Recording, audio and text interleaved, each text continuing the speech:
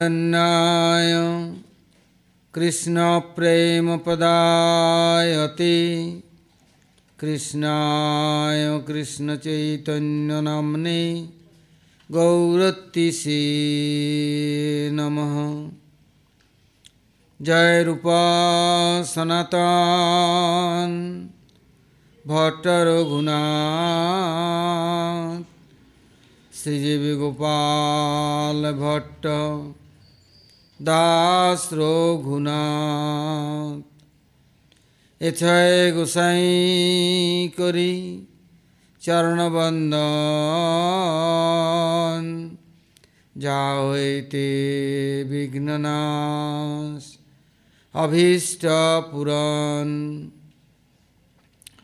महाभाव स्वरूपतम कृष्ण प्रिया वरियसी प्रेम भक्ति प्रदेवी राधिके तां नमाम्यहम्। राधे वृंदावनाधीशे करुणामृतवाहिनी कृपया निजपदाब्ज दास्यं मह्यं प्रदीयताम्। वन्दे नन्दाव्रजस्त्रीणां पादरेणुमभीक्ष्णसा जासां हरि कथोद्गीतं पुनाति भुवनत्रयं। जय श्रीकृष्ण चैतन्य दयाल प्रभु नित्यानंद श्री अद्वैत गदाधर श्रीवासादि श्री गौर भक्तवृंद। हरे कृष्ण कृष्ण कृष्ण हरे हरे हरे राम राम राम हरे हरे। बोलो श्री गुरुजी महाराज की जय, गुरु परंपरा की जय, अनंत अनंत कोटि वैष्णव वृंद की जय, सपार सद्गौर हरि की जय, गौर नित्यानंद प्रभु की जय, जगन्नाथ बलदेव सुभद्रा सुदर्शन जी की जय, भक्त विघ्न विनाशन कारण नृसिंहदेव की जय, भक्तराज प्रहलाद महाराज की जय, सर्वाभिष्ट व्रता गिरिराज गोवर्धन जी की जय, जय गोविंद गोपीनाथ मदन मोहन जी की जय, ब्रजमंडल धाम की जय, ब्रजवासी भक्तवृंद की जय, ब्रजेश्वरी मधेश्वरी प्रणेश्वरी श्रीमती राधा रानी की जय, ब्रजदेवीगण की जय, जय हरिनाम संकीर्तन की जय, श्री नाम प्रभु की जय, समवेत गौरभक्तवृंद की जय, गौर प्रेमानंदे हरि हरि बोल।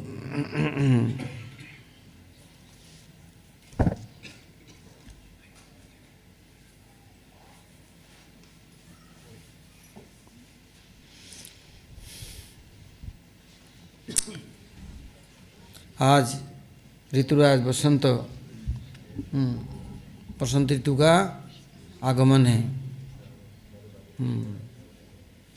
ब्रज में बसंत ऋतु का आगमन देख कर के स्वयं भगवान कृष्ण सब सखियों से ब्रजवासियों से निवेदन किया, देखो जब ऋतुराज आ रहे हैं तो उनका स्वागत और सम्मान आदर होना चाहिए। तो कैसे उनके सम्मान किया जाए? तो जितने बड़े बड़े थे सबको कृष्ण ने बोला उनके सम्मान के लिए शर्माते पीरे पगड़ी बांध लो। हाँ, ब्रज के नियम ही है कि किसी के सम्मान यदि प्रदर्शन करना है तो पगड़ी उतार करके सामने रख देते हैं। ये उनकी बड़ी बहुत सबसे पूजा और सम्मान है। और यदि उनको आगमन पर सब पगड़ी धारण किया तो उनका बड़ा पाग बहुत उनकी इज्जत होता है। तो बड़े बड़ों को कह दिया आज सब लोग पीले पगड़ी बांध दो, ठीक है। सखा को कह दिया तुम सारे पीले कपड़े पहनोगे आज। कृष्ण तो चिरकाली पीताम्बर धारण करने वाले हैं। हाँ। और आज तो सब सखियों को कह दिया, हाँ, आज सब पीले कपड़ा पहनना है। तो क्यों? बोले देखो, राजा का सम्मान आदर करना जरूरी है। वो भी कैसे हैं? ऋतुराज है, 6 ऋतु, जिसमें ग्रीष्म, वर्षा, शरत, हेमंत, शीत और बसंत। बसंत ये ऋतुराज है, वो लास्ट में आने वाले। यदि उनका आदर सम्मान नहीं किया तो इतना सताएंगे, दुख देंगे। उनका यदि शीत का प्रकोप अंदर चला गया, शीत ठंडा चला गया, गर्मी निकल गया, तो आदमी, वो व्यक्ति कभी जीवन में बच नहीं सकता, पैरालाइज में कमा हो जाएगा। गर्मी है नहीं। और यदि ऋतुराज की सम्मान किया तो सर्दी को भी बोलेंगे, ज़्यादा सताना नहीं, मैं राजा हूँ ना, मेरा आदेश मानोगे कि नहीं। गर्मी को बोलेगा बिल्कुल तंग नहीं करना किसी को, तो नहीं करेगा। वर्षा को बोलेगा तुम भी अब मेरा प्रजा हो, मेरा आदेश मानो। और जो राजा का सम्मान नहीं करता क्या होगा? जैसे भारतवर्ष में संविधान है, संविधान को नहीं मानेगा तो क्या होगा? यदि यहाँ यदि पाकिस्तानी फ्लैग यदि उड़ा दिया तो क्या करेगा? बंद कर देगा। बोले तुम कैसे लाया पाकिस्तानी फ्लैग यहाँ? भारत का तिरंगा झंडा उड़ना चाहिए। चाहे भले ही कोई और पार्टी आ जाए, किंतु भारत का जातीय पताका तो तिरंगा ही रहेगा, 2 रंग नहीं रहेगा, 1 रंग नहीं रहेगा। अर्थात संविधान जैसे मानना पड़ेगा। स्वयं भगवान व्यतिक्रम नहीं करते। इससे कृष्ण ने वसुंधरा ऋतुराज जब आगमन हुआ ना, बड़े खुश हो गए। कैसे? सबरे खेत खलियान में पृथ्वी देवी उनका स्वागत करने के लिए बस पीले फूलों से अपने को सजा दिया। जिधर देखो खाली पीले ही रंग ही दिखेगा। क्यों? कृष्ण ने इतना आदर सम्मान उनको किया ऋतुराज का। सखा को कहते, देखो सखा एक बात सुनो, हम गोचारण में जाते हैं ना, आज यदि राजा का सम्मान नहीं किया तो क्या करेगा राजा? दंड देंगे या हम डरते हैं उनसे? नहीं, नियम को अतिक्रम नहीं करना चाहिए। जो जिसका सम्मान है, आदर पूजा है, उनका इतना देना चाहिए, जिससे कि वो सुस्त रूप से अपना समस्त कार्यों को निर्वाह कर सके। और यदि हम आदर सम्मान नहीं देते हैं उनको, कोई उनका यदि इज्जत नहीं करे, तो वो व्यक्ति कभी भी अपना सुस्त रूप से सेवा नहीं कर सकते। सबकी परिचालना का भार उनके ऊपर है, सब ऋतु का, कि उनका नाम ही है ऋतुराज। और इधर क्या किया? उनको खुश करने के लिए तो उन्होंने क्या किया? आज से धूल खेला शुरू कर दी। होली क्या? रंग, बस खेलने लग गए। किंतु ये है गौण बात। मुख्य बात कैसा है, क्या है? कहते हैं श्रीमती राधा रानी या ब्रजदेवियाँ जब 16 ऋतुओं को संबोधन किया तो वसंत को उन सब ऋतुओं ने उनको राजा बनाया, मालिक बनाया। किंतु राजा के पास शक्ति सामर्थ्य कहाँ से आएगा? यदि एक व्यक्ति को राजा बना दिया, अध्यक्ष बना दिया, किंतु मालिकाना किसी के और के हाथ में है, चाबी बोले सब तुम्हारा है किंतु चाबी हमारा है। बहुत रंगदार व्यक्ति हैं, किसी को बोल दिया आप महंत हैं, आप मालिक हैं, किंतु जैसे मैं कहूँगा ऐसे चलना पड़ेगा, किंतु महंत तो आप ही रहेंगे। और उनको बीच बीच में तोज करेंगे हैं और बड़े खातिरदारी करेंगे। तो ये तो हाँ किसी कंधे में बंदूक रख करके बस अपना काम निकालना है। तो अब ऋतुराज जब उनको सब ने राजा बनाया तो वो पूछे भाई सारा साल का नहीं पूरा जन्म जन्मांतर का तो मेरे को राजा बनाया और मेरे पास इतना शक्ति सामर्थ्य तो है नहीं, मैं कैसे अपना राज्य परिचालना करूं? एक जगह नहीं पूरा विश्व भर ब्रह्मांड का अनंत ब्रह्मांड का राजा बना दिया और मेरे पास कुछ है ही नहीं, मैं कैसे परिचालना करूंगा, कैसे सेवा करूंगा, कैसे सबको पालन पोषण करूंगा, अर्थात सबको सुस्त रूप से परिचालना कैसे करूंगा? तब शरण लिया संग भगवान कृष्ण का। कृष्ण कहते हैं यदि शक्ति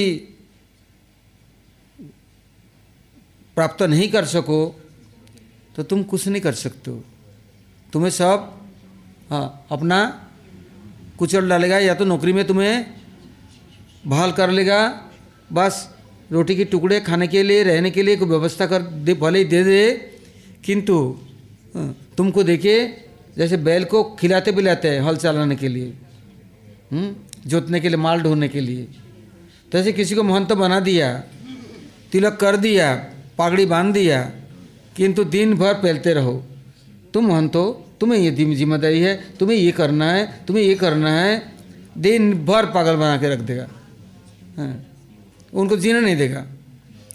तो ये तो किसी को आसानी से नौकरी में लेना है तो इज्जत देके पद देके उनको बैठाल दो तिलक करके, हैं, और ले तू पहलते रहे अब जीवन भर, मरते रहे तू जा, हम तो बरी हो गए, हमें जिम्मेदारी नहीं है, हम तो जहाँ से गए खुदा के कसम, हमें कोई टेंशन नहीं है कि मालिक तुम हो, हमें क्या मतलब है भाई। तो अब वसंतराज वो समझते हैं ऋतुराज, इससे जब कृष्ण का शरण ली, कृष्ण ने कहा एक काम करो, जब तुम आए हो हमारे शरण में तो तुमको मैं अच्छा उपाय बताता हूँ। क्या? सबसे सत मार्ग, सबसे अच्छा उपाय बताता हूँ। ब्रज के रज को लेकर के सर माथे लगा लो और ब्रज के धूल में लोटपोट खाओ, सब शक्ति प्राप्त कर लोगे, कभी तुम हारोगे नहीं और कोई कभी तुम्हें हरा नहीं सकता है और तुम्हारा जीती होगा। क्यों? जो मैं कह रहा हूँ मेरा बात मानोगे तो तुम्हारा सपोर्टर तो मैं भी रहूँगा ना, और तुम्हें मदद तो मैं भी करूँगा ना। तो वो कहाँ राजा महाराजा हुआ, अब बताओ, धूल में लोटपोट खाएगा हैं और सर माथे धूल लगाएगा हैं? भाई राजकुमार और कैसा अहंकारी होता है हैं? और प्रभुता भाई मत कहे नहीं, थोड़ा सा पद मिल जाए अहंकार उनके घमंड लिख दे, घमंडाचार्य, मैं घमंड का आचार्य हूँ, मेरा नाम साधारण नहीं, कुछ तो लोग तो लिखते देवाचार्य, कुछ लोग लिखते नहीं मैं घमंडाचार्य, जितना घमंडी है उनका आचार्य हूँ। तो अब ऋतुराज सोचने लग गए, हाय हाय मैं ग्वाले के पास आ गया, ये ग्वाला मुझे क्या बोलता है, अब तक तो कृष्ण कन्हैया बोल रहा था, गोपाल गोविंद बोल रहा था, अब क्या बोल रहा है, अरे ये ग्वाला इसके पास आ गया तो मैं क्यों नहीं नारायण के पास गया हैं, या विष्णु भगवान के पास चला गया, कहाँ मैंने आ गया, क्या मेरा बुद्धि मारी गई, और यूँ यूँ कहता है धूल में लोटपोट खा और धूलों को सर में लगा हैं, तो तुम्हें सब शक्ति प्राप्त हो जाएगा। अब बड़ा हैरान, क्या करूं, मन में खलबली मच रहा है। जैसे आया साधु बनने, तिलक माला ले ली, गुरुजी जल्दी कंठी दे दो, माला दे दो, दे दी, सबको माला दे करके दिखाता है, छाती में लटका करके, बड़ा बड़ा तिलक करके, कंठी मोटा मोटा पहन करके, बाजूबंद इधर, कानों में, नाकों में, सब जगह पहन लिया। हाँ, दिखा रहा है मैं तो सद्गुरु प्राप्त कर ली। हाँ, और जिस दिन गुरु ने बोला ए बर्तन में झाड़ू लगा, बोले गुरुजी मैं साधु हूँ और आपका महाराज आपका शिष्य होकर के मेरे को ये सब काम के लिए, ये नुकर चाकर दुनिया वाले करने वाले, और मेरे को कहाँ ये का आदेश दे रहे हैं गुरुदेव, ये तो आपका बेइज्जती होगी। बोले हैं बेटा मेरा बेइज्जती होगी, तुम्हारा इज्जत देने वाला है, इज्जत बढ़ाने वाला, बहुत अच्छी बात है। सुनो सुनो, जा बर्तन माज और झाड़ू दे और सफा कर, चल नाले सफा कर। बोले गुरुजी ये काम हमसे नहीं होगा। बोले गुरुजी आपका बुद्धि सटिया गया, हाँ बुढ़ापा आ गया ना, आप सटिया गया, अब आप सुधर नहीं सकते, ये पद मेरे को दे दो, आप निकलो, आप सफा करो, झाड़ू लगाओ, ये आपका काम है, मेरा काम नहीं है। गुरुदेव अच्छे वाले शिष्य बनाया। क्या बोलते पता है? बोले गुरुजी जो खाई बारे नहीं दे पारिबा शिष्य कहला केन, गुरुदेव यदि भरण पोषण नहीं कर सकते हो, मेरे चापलूसी चमचागिरी नहीं कर सकते हो, चेला क्यों बनाया? चेला चीला हो गया तो गुड़ गोबर हो गया, गुरु गोबर हो गया। बोले जैसे गुरु तैसे चेला, टक दो तार फुटो माला। गुरु घंटाल तो शिष्य चंडाल, जैसे गुरु तैसे चेला। हाँ, तो बसंतराज आए ब्रज में, सब जगह दिखाए होंगे स्वागत हो रहा है, फूले न समय। क्या स्वागत हो रहा है? पीले पगड़ी बांध ली, पीले कपड़े पहन ली हैं, और खेत खलिहान पीले हो गए। ओ क्या खुशहाली मना रहे हैं सब लोग, और जगह जगह ओ धूल स्पर्श नहीं करेगा। कृष्ण बोले ले ले दे, इसे नाक रगड़वाना है आज। क्या कर दिया? धूल और मिट्टी उड़ाना शुरू कर दिया उसके ऊपर। ऐसे तो छुएगा नहीं ना। कैसे आते पता है? आजकल तो ब्यूटी पार्लर हो गया, कहीं निकलना होगा पहले ब्यूटी पार्लर जाके पालिश मालिश करके सज करके सेंट इतर डाल करके कपड़े रंगीन ऐसे सुंदर चमक दमक एकदम स्टार्ट से दागा करके पहन करके टाई फाई सूट बूट टाई फाई हम चले हवाई हैं। ऐसे आजकल के रंग ढंग। तो बसंतराज भी बोले मैं क्या कम हूँ, राजा हूँ और ब्रज में आया हैं साधारण हूँ। कृष्ण बोले ले इसके नाक में दम करो। सखाओं को इशारा कर दी, ले लिया धूल और मिट्टी और कीचड़ गोबर हैं। ब्रज में गोबर की कोई कमी नहीं है हैं। और ब्रज के कैसे स्नान होता है पता है? कृष्ण को यदि जम्बाई ले ली, मुख में विश्व ब्रह्मांड दिखा दिया, जैसे माता कभी भूत लग गया, इसके मुंह में भूत घुस गया है, खेलने गया ना भूत। अब इनको क्या करो? गोबर गुल के खिलाओ, गोमूत्र खिलाओ हैं, और दही दूध घी ये पंचगव्य इसको खिलाओ। ब्राह्मण लोग आकर बोले इनको खिलाओ और स्नान भी कराओ और गाय के पूछ से झाड़ो। कृष्ण बोले ठीक है, मैंने सारा गोबर सारा खा ली और गोमूत्र भी बहुत सारा पी ली, अब कोई भी आएगा ब्रज में छोड़ूंगा नहीं किसी को, सबको खिला के छोड़ूंगा और नहला के छोड़ूंगा गोमूत्र से हैं, छोड़ूंगा नहीं। कृष्ण ने केवल इशारा कर दी कि नहीं, सखाओं ने ले गोबर ले गोमूत्र ले कीच और धूल और मिट्टी हैं। इसे बोलते आज से होली शुरू हो गया हैं, धूल खेला शुरू हो गया। वस्त्र नहीं देगा। कृष्ण बोलते जब तक ब्रज के रज तुम्हारे शरीर में नहीं लगा। हमने देखा हमारे प्रभुपाद ठाकुर जी के एक शिष्य आचार्य थे, करीब 98-99 साल हो गया। आरती शुरू हुआ कि नहीं, महाराज जी आरती में गए, बस दर्शन करने, कीर्तन चल रहा है, सब भक्त नाच रहे हैं और महाराज जी लोटपोट खाते यहाँ से उधर से इधर। बाप रे, इतना वृद्ध अवस्था में इतना शक्ति कहाँ से आया? ब्रजमंडल दर्शन करने आते, ऐसा कोई स्थान नहीं जो साष्टांग को दंडवत करके लोटपोट नहीं खाते हो। हाँ, यदि ऐसे यदि संत दर्शन करेंगे ना तो जीवन ऐसे सुधर जाएगा। तो वो कहते हैं दर्शन पवित्र करो। हम ऐसे बाबू भूई हैं, हमारे एक समय महाराज जी के साथ कार्तिक ब्रज परिक्रमा उठा तो कुछ लोग आए, देसी विदेशी सब तो आते, इतना कपड़ा सिल्क मलमल के इतना सुंदर सुंदर पहन के आया, पगड़ी पगड़ी बांध के एकदम सुंदर धोती चादर पहन के आया।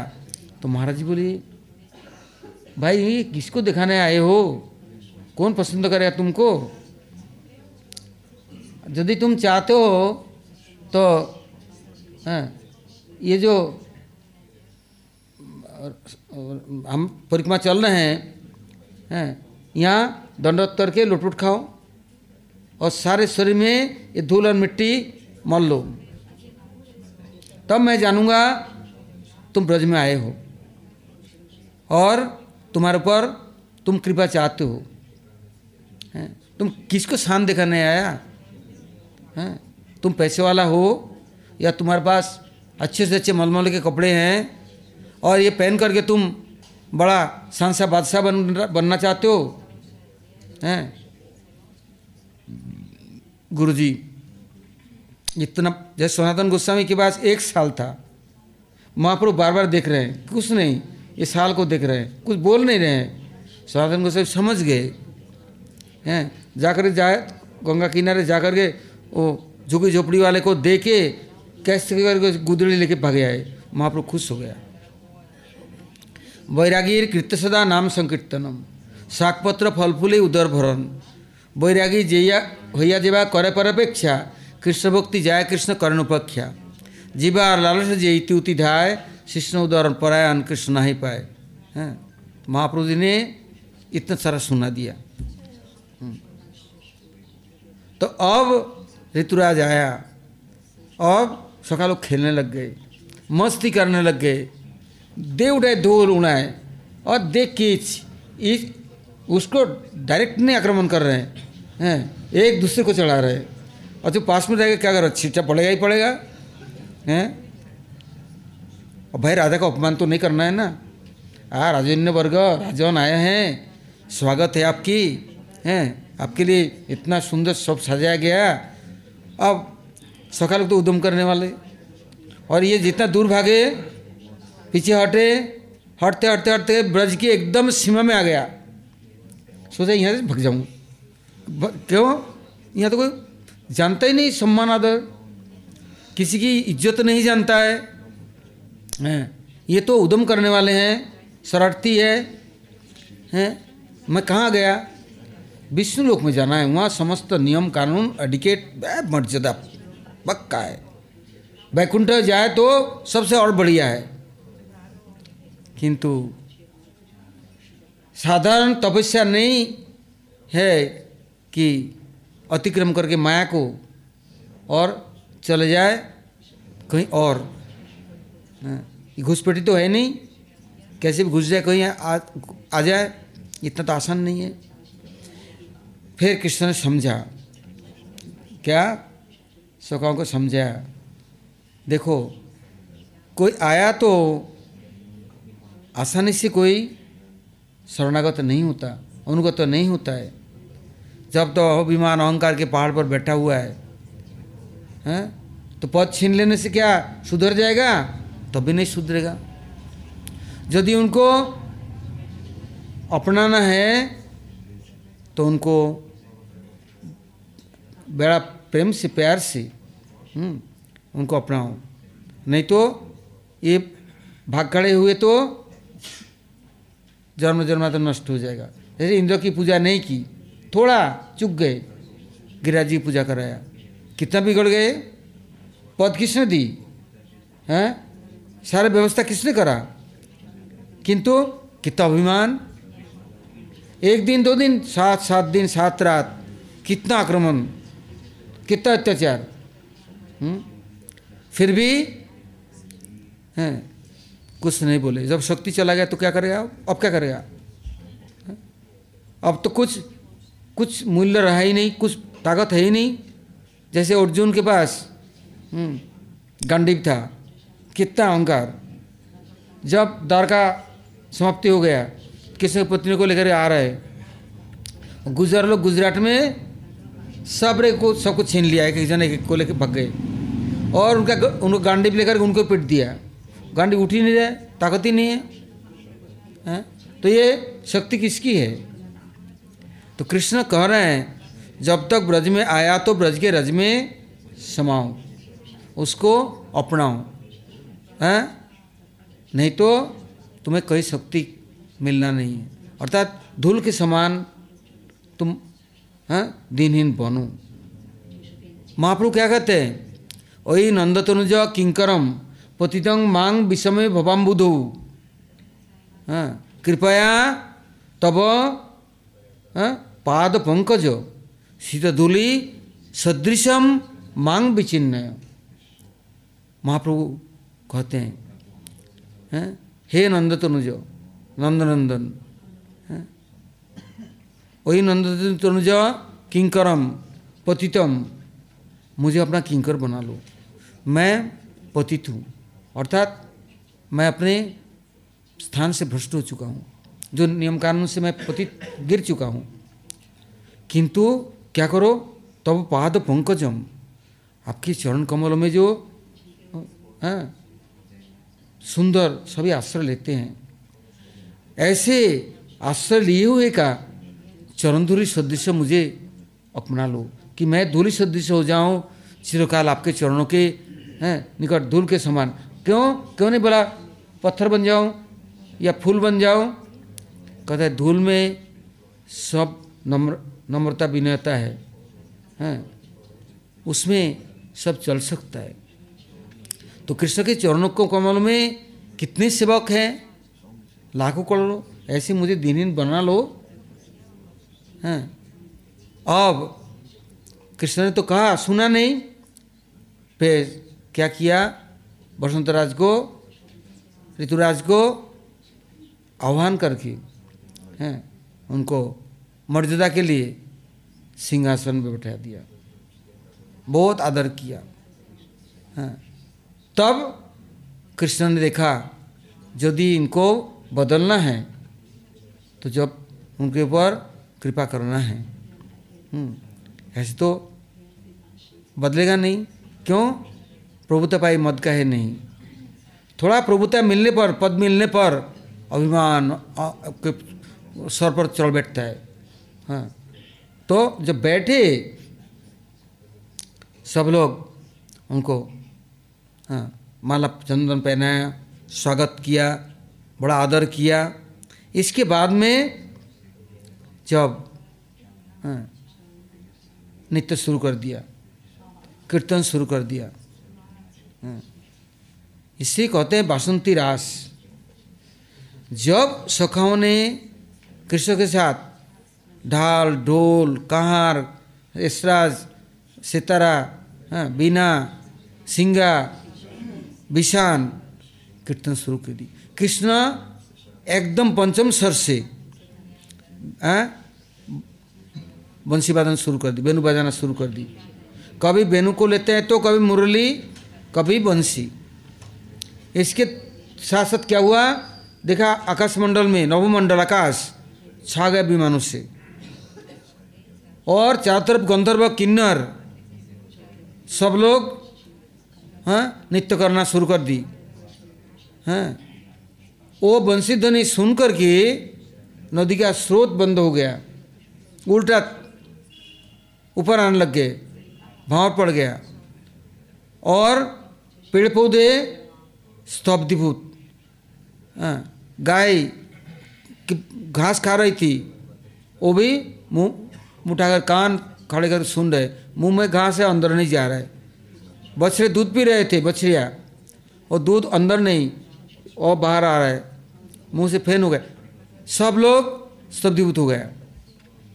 अब ऋतुराज की क्या हो गया? अभिमान चूर चूर हो गया। क्यों? कभी उन्होंने भगवान के वो अमृतमय रसमय कृष्ण है और रसिक चूड़ामणि, अप्रकृत रस का तो पान कभी किया नहीं। इसके लिए उनका ये अभिमान था, मैं ही ऋतुराज हूँ, बसंतराज हूँ, मेरे से बढ़कर कोई है ही नहीं, क्यों, मैं परिचालना करने वाला हूँ। और यदि मैं चाहूँ तो किसी देश में ऐसे गर्मी दे दूँ कि वो जल ही जाए, किसी देश में ऐसे ठंडा दे दूँ कि कभी उनको गर्मी का एहसास ही नहीं हुए, कहीं वर्षा दे दूँ तो कोई बंद ही नहीं हुई, कि मेरे हाथ में जिम्मेदारी है, मैं राजा हूँ। अब जब कृष्ण की बंसी ध्वनि सुना और सखाओं का नित्य कीर्तन सुना, तब तो और क्या दिखा, सारे देवता लोग उतर आए हैं, यहाँ तक कि जितने गंधर्व किन्नर आदि सब लोग पुष्प वर्षा कर रहे हैं विमानों से, और देवियाँ मूर्छित होकर के वहाँ विमानों में ऐसे कृष्ण के दर्शन करके बंसी सुन करके मूर्छित होकर गिर पड़े हैं। पेड़ पौधों से रस चूसने लग गया हैं। अब तो उनका अवस्था जैसे हंस मध्य बको था। राजहंस कोई आए तो कहते हैं, ओ बगुला देख, मैं भी सुंदर गोरा चट्टा हूँ, तुम भी गोरा चट्टे हो, फर्क क्या है बताओ। बोले तू बगुला है ना, कपट है। आँख बंद कर ध्यान करने से क्या होगा, तेरा खान पान शुद्ध नहीं, तेरा विचार शुद्ध नहीं, तू कपट है।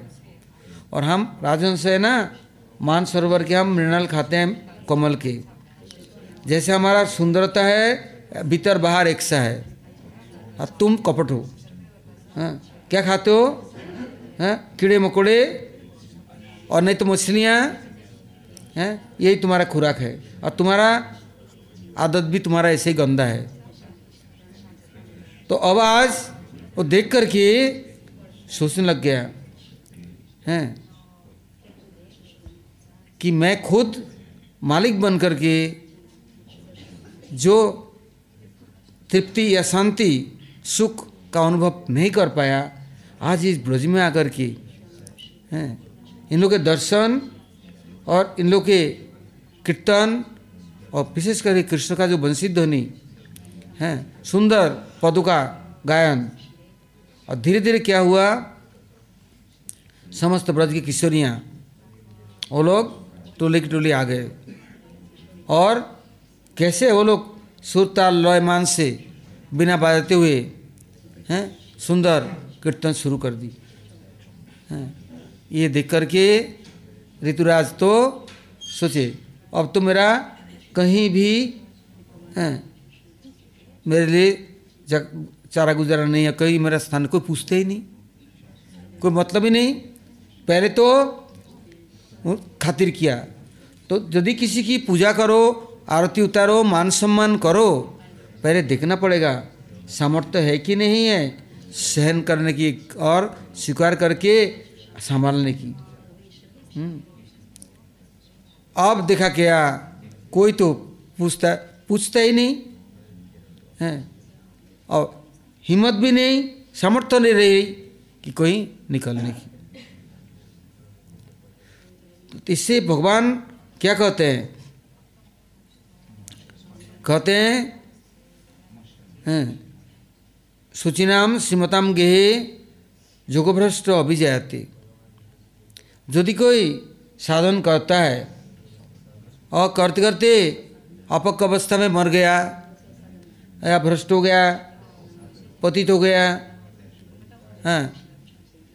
अब भजन भक्ति छोड़ दिया या मर गया, तो भगवान दोबारा उनको सुयोग देते हैं, कोई अच्छे कुल खानदान में, धनी मानी घर में, पवित्र परिवारों में उनको जन्म दे देते हैं, सुयोग देते हैं। किंतु यदि सब सुयोग दे दिया और स्वेच्छाचारी बन गया, व्यभिचारी बन गया, भ्रष्टाचारी बन गया, और कुकर्मी बन गया, गलत काम करने लग गया, तो क्या होगा, किस काम का है, तो इसलिए प्रभु कहते हैं जब इनको ऋतुराज बनाया, इतना बड़ा अधिकार पद मर्यादा दी, किंतु पहले उनको उसका अभ्यास और ट्रेनिंग लेना चाहिए, जब तक कि उनका एक्सपीरियंस नहीं है, अनुभूति नहीं है, अनुभव नहीं है, और यदि अनधिकारी को योग्यता दे दो, पद दे दो, तो क्या करेगा। एक दिन कार्तिक के महीना तो सब यात्रा चला गया, तो महाराज जी गए थे तो जल्दी आ गए 12-1 बजे, तो स्नान करने जाएंगे। तो मैं मंदिर में रहता था, तो मैं क्या किया, जल्दी करके थोड़ा तेल मालिश करके गर्म पानी करके मैं स्नान करूँगा। कार्तिक ठंडा पड़ गया, तो मैं जा रहा था, मैं देखा अकेला जाऊँ तो एक नया एक भक्त डोल रहा था, तो मैं बोला भाई मेरे साथ चलोगे, तो कहाँ, गुरु जी के पास। मैं चलूँगा, तो गुरु जी की सेवा में जाओगे, बहुत भाग्य है मेरा, बहुत अच्छी बात है। तो चला गया, जब चला गया तेल मालिश किया और गर्म पानी किया, स्पंज किया, शरीर कपड़ा पहनाया, फिर क्योंकि इतना उम्र हो गया अब, तो फिर मैं उनको प्रसाद की व्यवस्था करके आया। तो वो बैठा रहा, मैं क्यों बैठे, चलो, नहीं गुरुजी से कुछ पूछना है। मैं क्या पूछेगा, चलो, नहीं पूछूंगा कुछ। तो मैं बोला महाराज जी कुछ बोलना चाहते हैं, तो क्या बोलना चाहते हैं, पूछो इससे। तो गुरुजी मेरा एक प्रश्न है। तो बोले क्या प्रश्न है, बोलो। बोले गुरुजी रूप गोस्वामी, सनातन गोस्वामी या सड़ गोस्वामी जो ब्रज में आए थे, उनने क्या कभी तेल मालिश करवाया किसी से।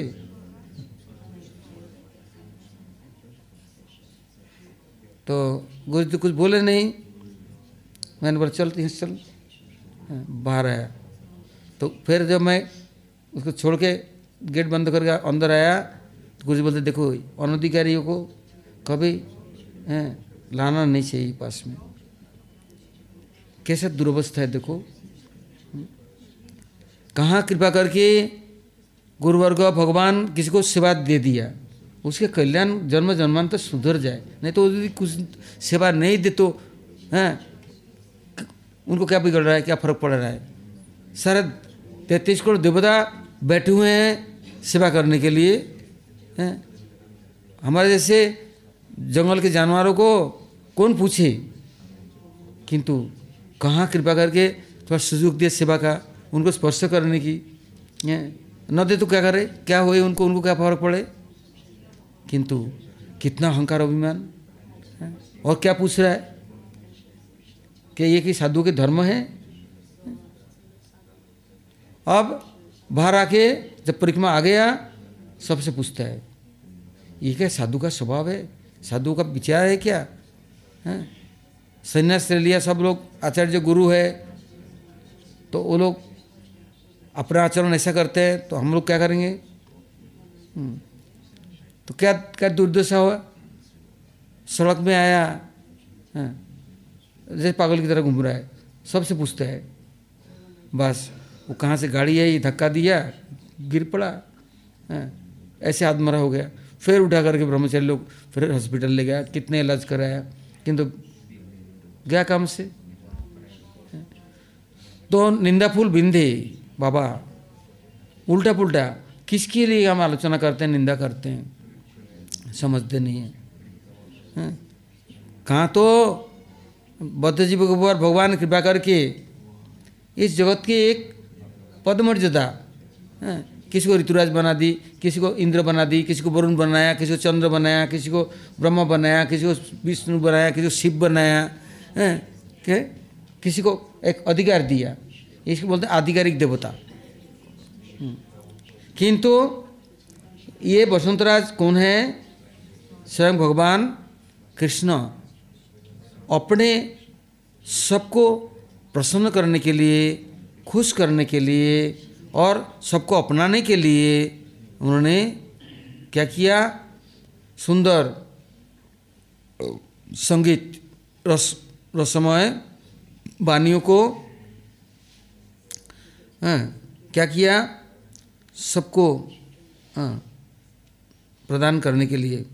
अर्थात कैसे वो लोग इसे ग्रहण करेंगे और कैसे आगे बढ़ेंगे, कैसे सीखेंगे।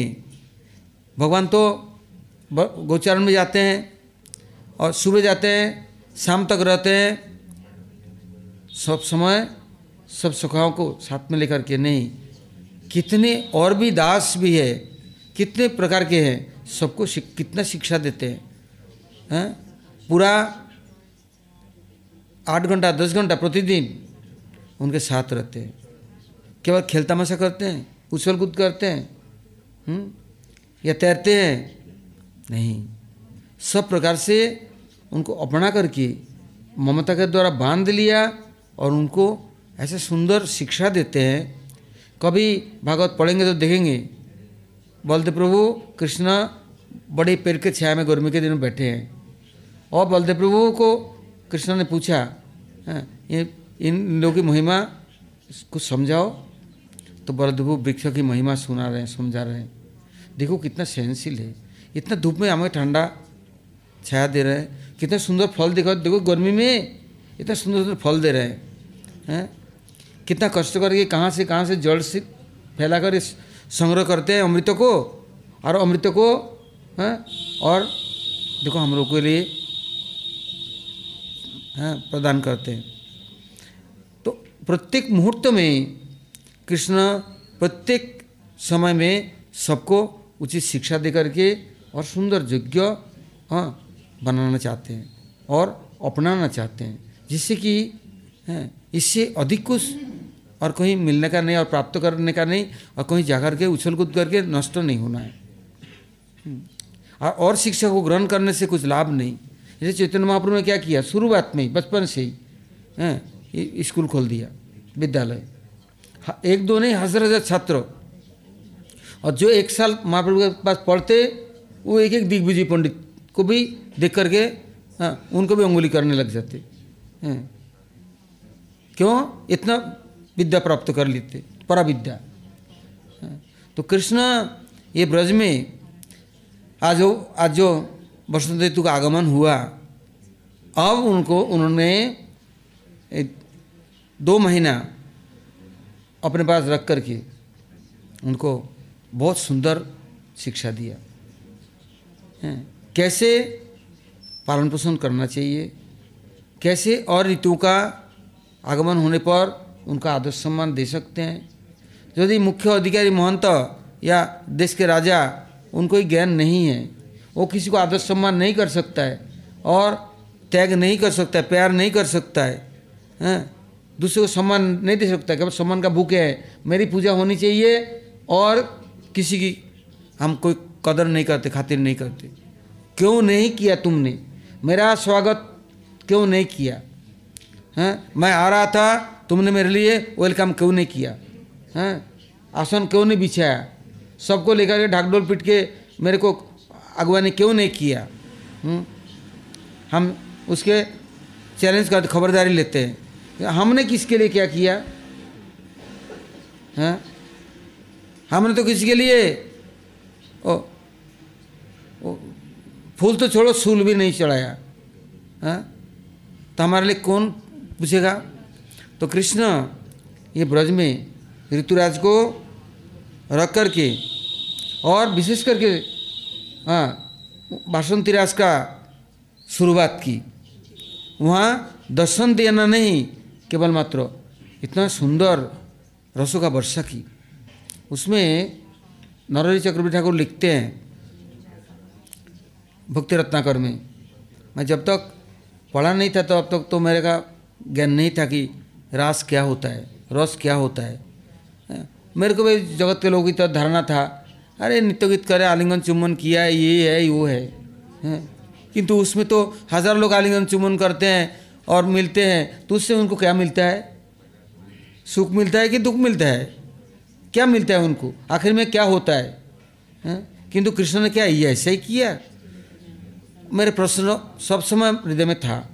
जब भक्ति रत्नाकर पढ़ा तब मैंने देखा एक चैप्टर पूरा उन्होंने नरहरि चक्रवर्ती ठाकुर जी ने केवल ये रस का वर्णन किया। रस किसे कहते हैं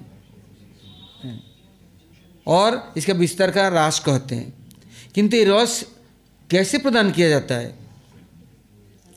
कृष्ण की अमृतमय वाणी है, वो सुंदर सुंदर संगीत के रूप में, कीर्तन के रूप में जब कानों के द्वारा कोई पान करते, बस वो रस अंदर में जाकर के, जैसे सुखदेव गोस्वामी के लिए कहा निगम कल्पतलोर गलितम फलम सुखमुखाद अमृत दव संयुतम। तो सुखदेव गोस्वामी ने किसी को आलिंगन किया, क्या अनंगे तो थे, हैं, किसी को चुम्बन किया, किसी को अगर नाच किया, इसमें क्या रस है? ये केवल मात्र हाँ अपना व्यभिचार है। कि सुखदेव गोस्वामी ने रस का वर्षा की, कैसे? वेद वेदांत का प्रपक्ष फल वो रसमय, जिसमें बीज गुठली भी नहीं है, छिलका भी नहीं है, और वो कैसे ले आया? अपने चोंचों से मुख में, मुखा सुख मुखाद, वो भी कैसा है? अमृत द्रव संयुतम है, ऐसा अमृत है द्रव तरल। और कैसे तरल? बह चला जाए नहीं, पेय योग्य। कैसे? मुंह से पान करो। तो सुखदेव गोस्वामी तो मुख से लाए, हम पान कैसे करेंगे? कानों से। सुख मुखाद अमृत द्रव संयुतम पीबतम, पान करो, बोल दिया पान करो। तो कैसे पान करें? सुखदेव गोस्वामी मुख से डालकर हमारे मुंह में डालेंगे? हैं? ऐसे होता है क्या?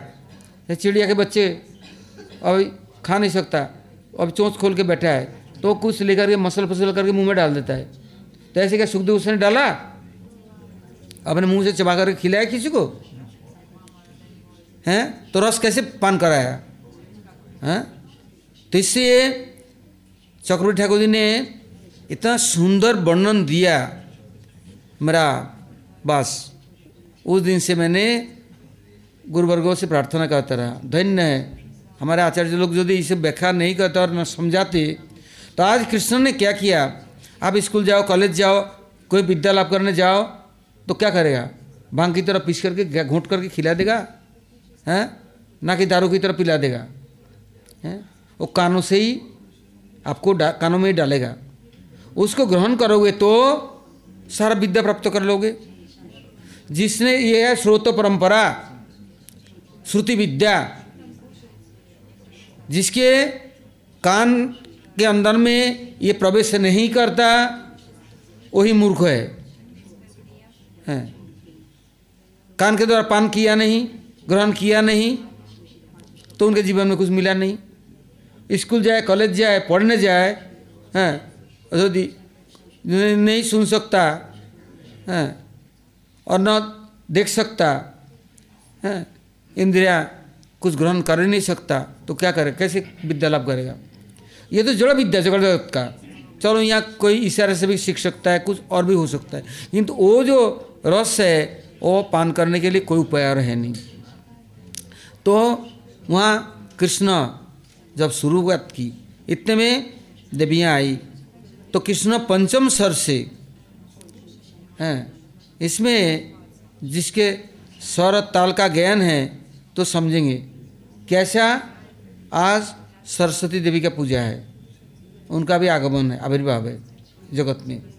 सरस्वती अवतार 7 स्वर, तो उसमें संक्षेप में कहते हैं सा रे गा मा पा धा नि सा, नि सा आई करते रहो, बकते रहो, किंतु है क्या? सा रे गा मा पा धा नि सा, ये 7 स्वर है। स्वर इसको लेकर के जड़ स्वर को लेकर के जड़ सरस्वती आई, किंतु हमारे भक्तुन ठाकुर क्या कहते हैं? सरस्वती कृष्ण प्रिया, कृष्ण भक्ति तारिया, विनोदेर शेष वैभव। भक्तुन ठाकुर जी कहते हैं ये जो सरस्वती, शुद्ध सरस्वती हैं, ये कृष्ण प्रिया है। सरस्वती कृष्ण प्रिया, वो क्या देने आए? कृष्ण भक्ति तार हिया, और हृदय में कृष्ण भक्ति लेके आया। विनोदेर सही से वैभव, भक्तुन ठाकुर जी कहते हैं मेरा ये वैभव है, यही सारा जगत को कृष्ण भक्ति दे करके सब जगत को उद्धार करेगा, कल्याण करेगा। तो कृष्ण दिखा, ऐसे तो शिक्षा नहीं दे सकते। तो बस सबसे संगीत कीर्तन पंचम स्वर से, कौन सा? अब सा रे गा मा अब पा, हाँ, अब क्या, प्रत्येक पग पग पर कृष्ण ने रसों का संचार शुरू कर दी। इतना सुंदर मधुर ताल से नृत्य शुरू कर दी, जिसके दर्शन करके, शब्द सुन करके वो विमान में विमानाचारी देवी लोग मूर्छित हो रहे हैं, भूल गए। वहाँ लिखते हैं सुखदेव गोस्वामी की निबंधन खुल गया, उन्हें पता नहीं कपड़ा कहाँ है, होश आवास उड़ गया। और वर्णन करते जो कोयल पेड़ के में बैठे हैं, कुकू, वो भी आंख बंद करके बैठे हैं। अब क्या गिर जाएंगे? उनका शरीर एकदम स्तंभ प्राय हो गया।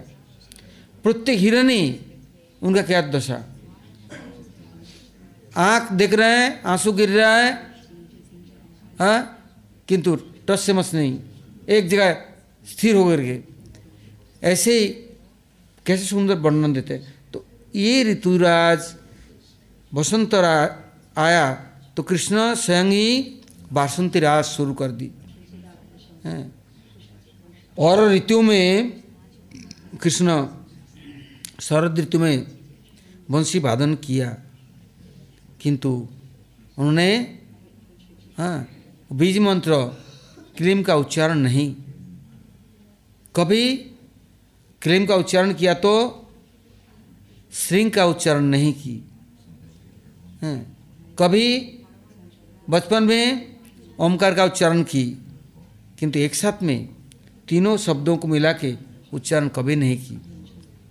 किंतु आज बसंत ऋतुराज के आगमन अर्थात कृष्ण स्वयं अपने आप को नंदकिशोर थे, आज नवल किशोर बन गए और सब सखियों को सुंदर अप्सरा से अधिक सुंदर बना दिया। जब सखियाँ आई, कृष्ण को देखा, देखकर पहचान न पाए, ये कौन है? दिखने पे तो कृष्ण जैसा, किंतु रंग रूप तो अलग है, क्या सुंदर रूप है। तो पूछा किसी से, भाई इसका क्या परिचय, क्या है, कहाँ से आया? बोले ये हम लोगों ने अभी खेलते खेलते देखा सौरी कुंड में, हाँ, गोविंद कुंड पार करो तो उसके बाद में मुकुट शिला है, इसके आगे जाएंगे थोड़ी दूर तो वहाँ सौरी कुंड है, सूरसेन का वहाँ सुंदर बागीचा अर्थात खेलने का। इधर चंद्र सरोवर, इधर गोवर्धन, बीचों बीच में जितना जगह है सूरसेन का सुंदर स्थान था। जब से वहाँ पर चंद्र सरोवर, सौरी कुंड और बागान बागीचा बड़े सुंदर, तो कहते बागीचा से, बागान से, सूरसेन के बागीचा से सौरी सेन ये कोई आया है। तो इनका परिचय कोई जानते नहीं, किंतु इतना आकर्षक है, इतना सुंदर है। इनका आँख के भुएँ देखो कितना सुंदर है, आँख कितनी लंबी लंबी है, इनके भुजाएँ कैसे सुंदर है, इसके हथेली कैसे सुंदर है, इनके घुंघराले कैसे बाल है, केस है, केस विन्यास कैसे, किसने इसको केस को वो कंघी चलाया, कैसे सुंदर जुड़ा बांधे, और क्या मोरपंखा धारण किया, हाँ, जैसे कहते मोर मुकुट मकर आकृत कुंडल, हाँ, अरे कैसे सुंदर रूप है। ये वर्णन कर रहे हैं और चिंतन कर रहे हैं, करते करते अपना रूप भी बदल गया, खो गए सब।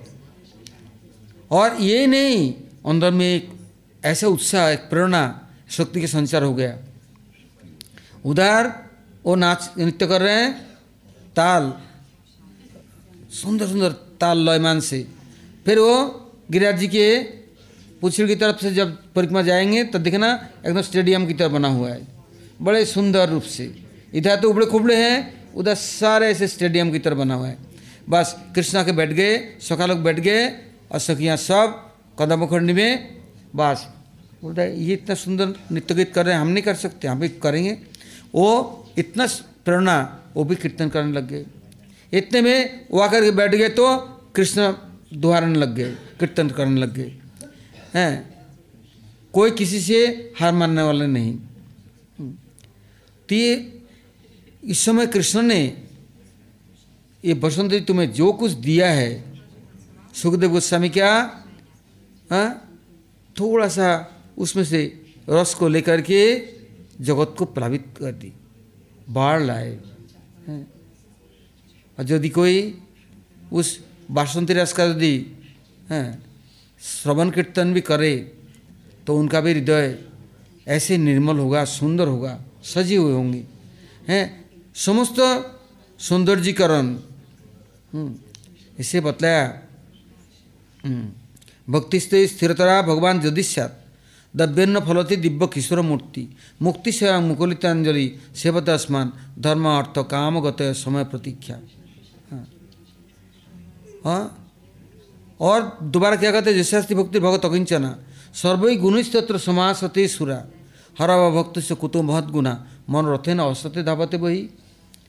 समस्त सद्गुण हैं, समस्त सब कुछ उनके अंदर आ जाएगा।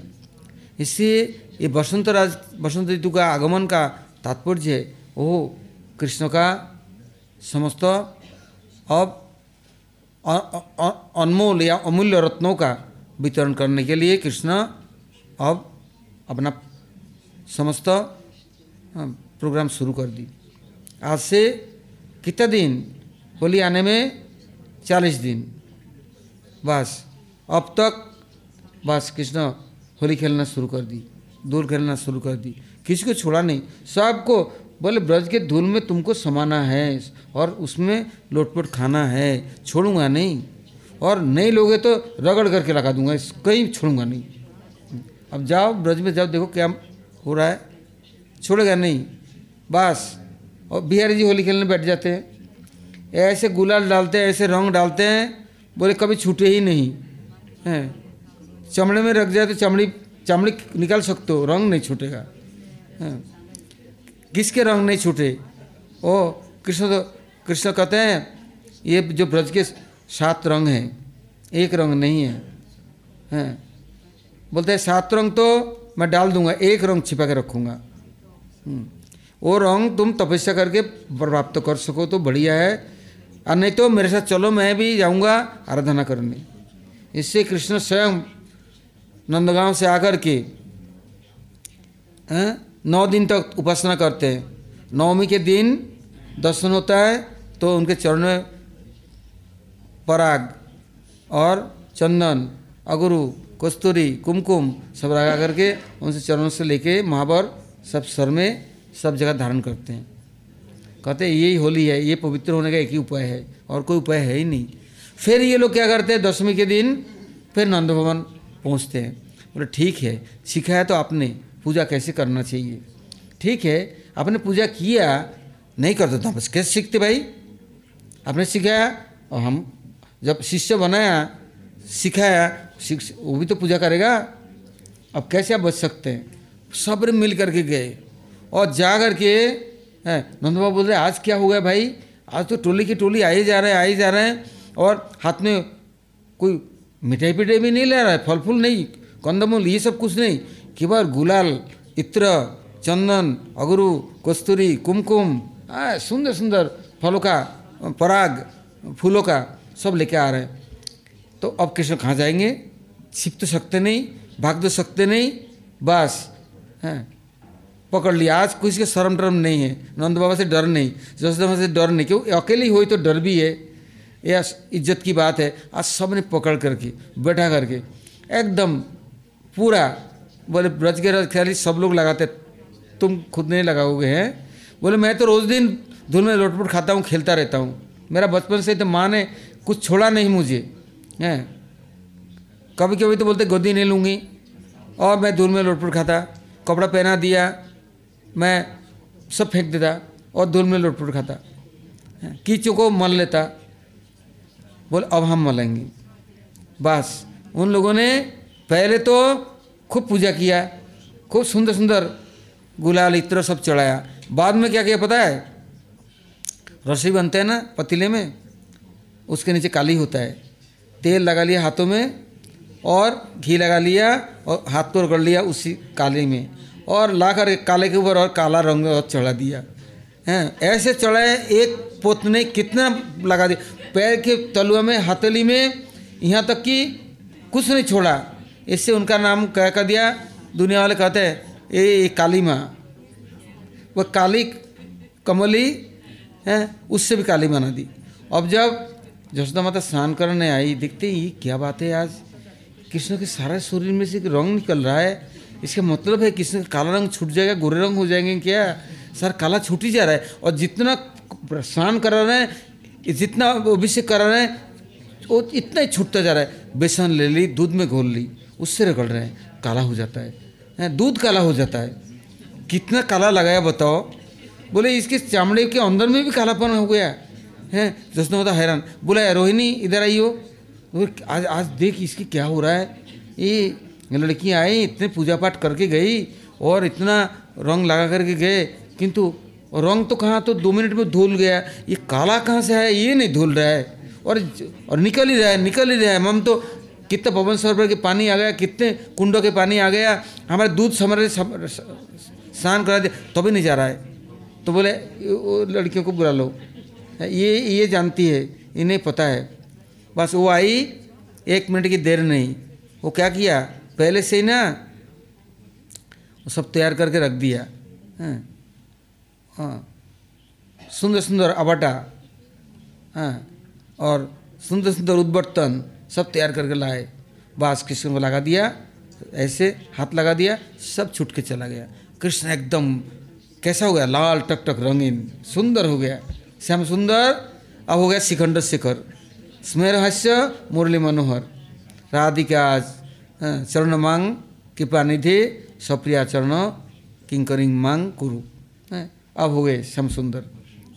तो इससे ब्रज की लीला, बस ये बसंत ऋतु आई कि नहीं, कृष्ण अपना ट्रेजर खोल दी, भंडार खोल दी है। अब कल सुनेंगे, आज तो बहुत हो गया। गौर प्रेमानंदे Hari Hari.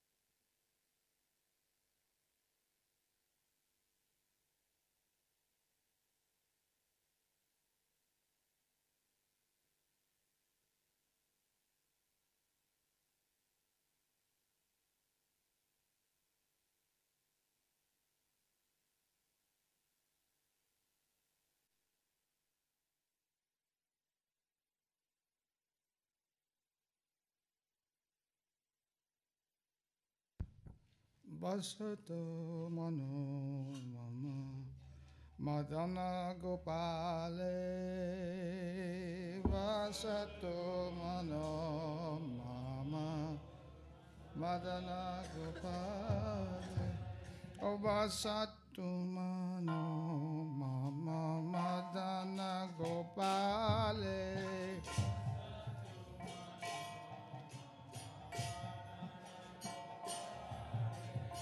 Navarati Keli Vilasa Paravati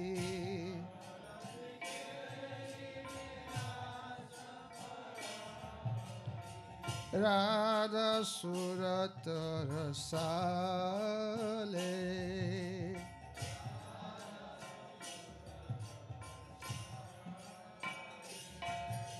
Vasatu Mano Mama Madana Gopale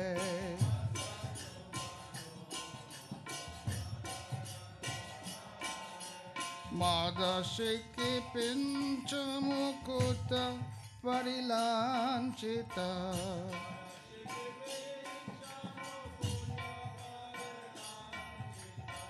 Kunchita Kacha Nikurambe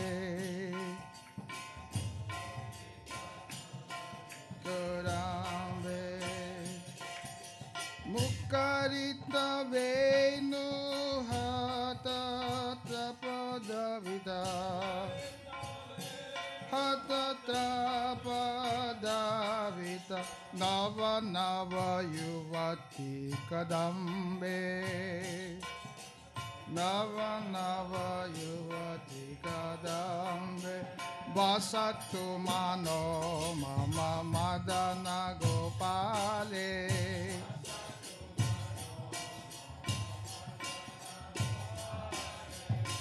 Kalita Kalinda Sutta Palino Jwala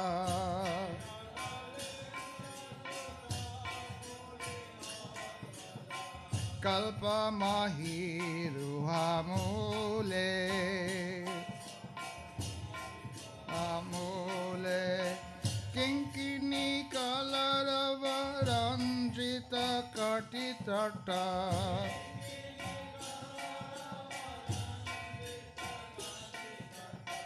Komala Pita Dukule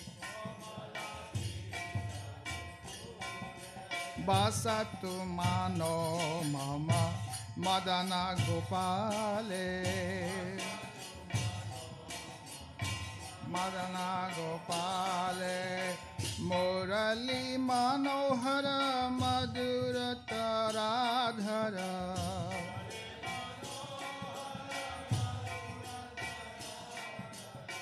Ghanaruchi Chora Kishore Ghanaruchi Chora Kishore Shri Vrishabhanu Kumari Mohana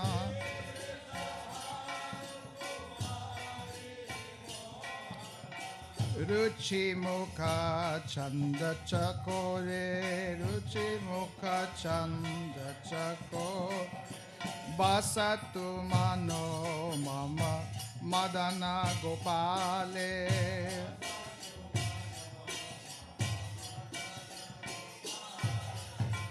Gunjahara Makaramani Kundala Gunjara Kankana Nupura Shobhe Kankana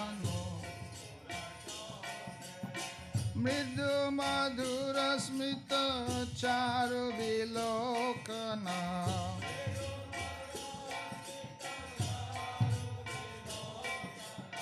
Rasika Vadhu Kritalobhe Rasika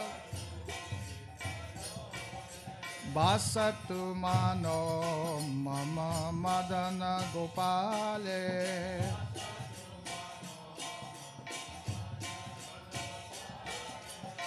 Mata Madhuvrata Gunjita Ranjita Gala Ranjita Gala Dolita Vanamale Gala Dolita Gandhodharita Suvalita Sundara Suvalita Pulakita Baho Vishale Pulakita Baho Vishale Basatu Mano Mama Madana Gopale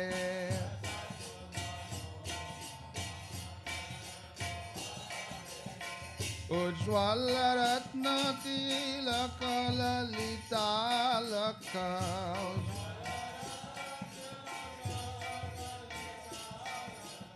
Sakanaka Mokti Kanase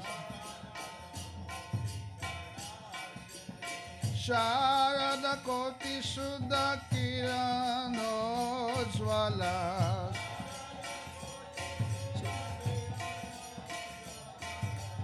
Shri Mukha Kamala Vikashe Basatu Mano Mama Madana Gopale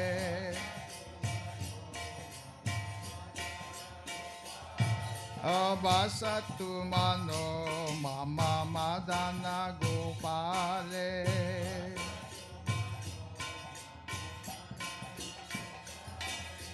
Vivakati padabandi manohara.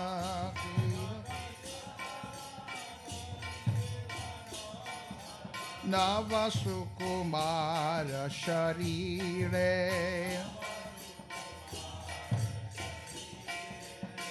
Vrindavana navakunja grihantara.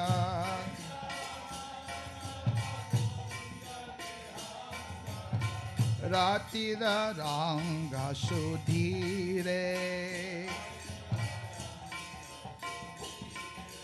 Vasatu mano mama madana gopale.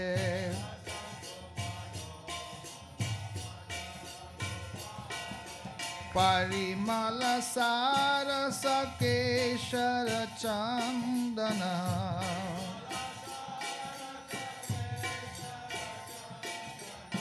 Charchita taras lasad ange. Paramananda rasaika ghana kriti.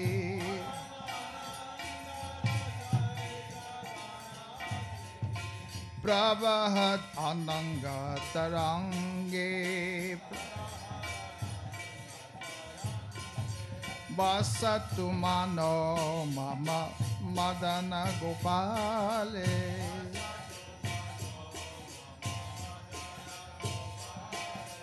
Padanaka chandramani chavilajita.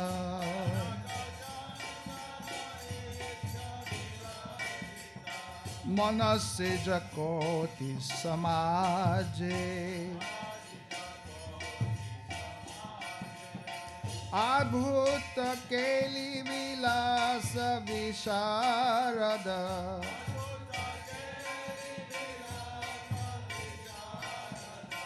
Brajapura navayuvaraje. Brajapura navayuvaraje. Vasatu mano mama madana gopale.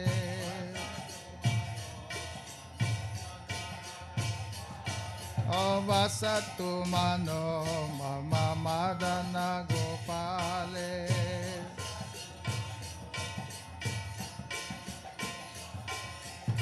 Rasika Saraswati Varnita Madhava.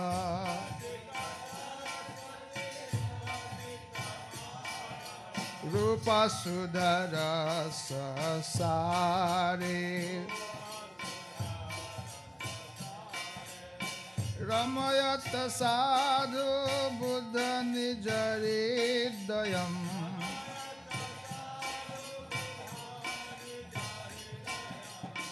Brahmata Mudakim Asare.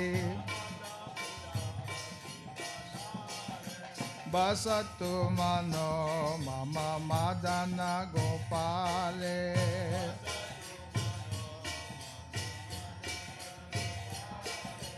Vasatu mano mama madana gopale.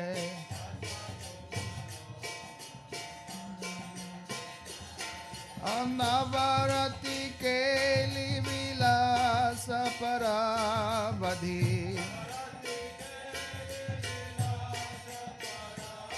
Anavarati keli vilasa paravadhi.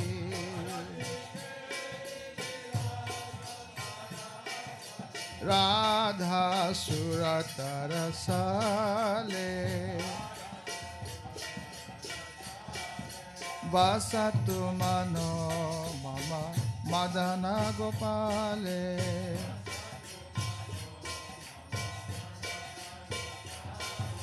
Vasatu mano mama madana gopale.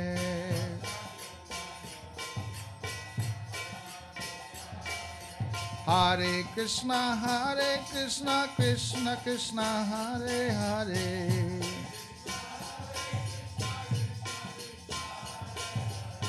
Hare Rama, Rama Rama, Hare Hare.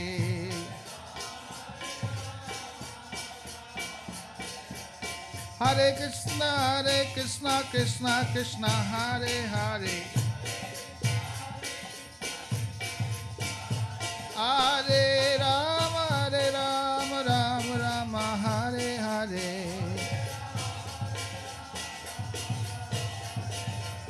Hare Krishna, Krishna Krishna, Hare Hare. Hare Rama, Ram Ram, Hare Hare. Radha Madan Mohan, Radha Madan Mohan, Radhe.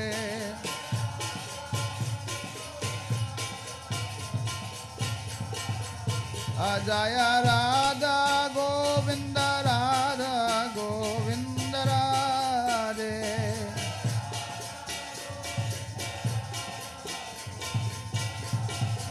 Jaya Radha Gopinata, Radha Gopinata, Radhe.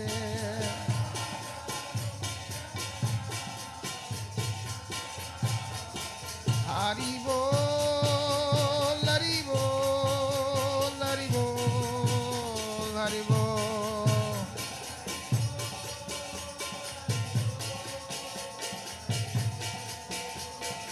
Anitai Gaur, Hari Bol, Hari Bol, Hari Bol, Hari Bol.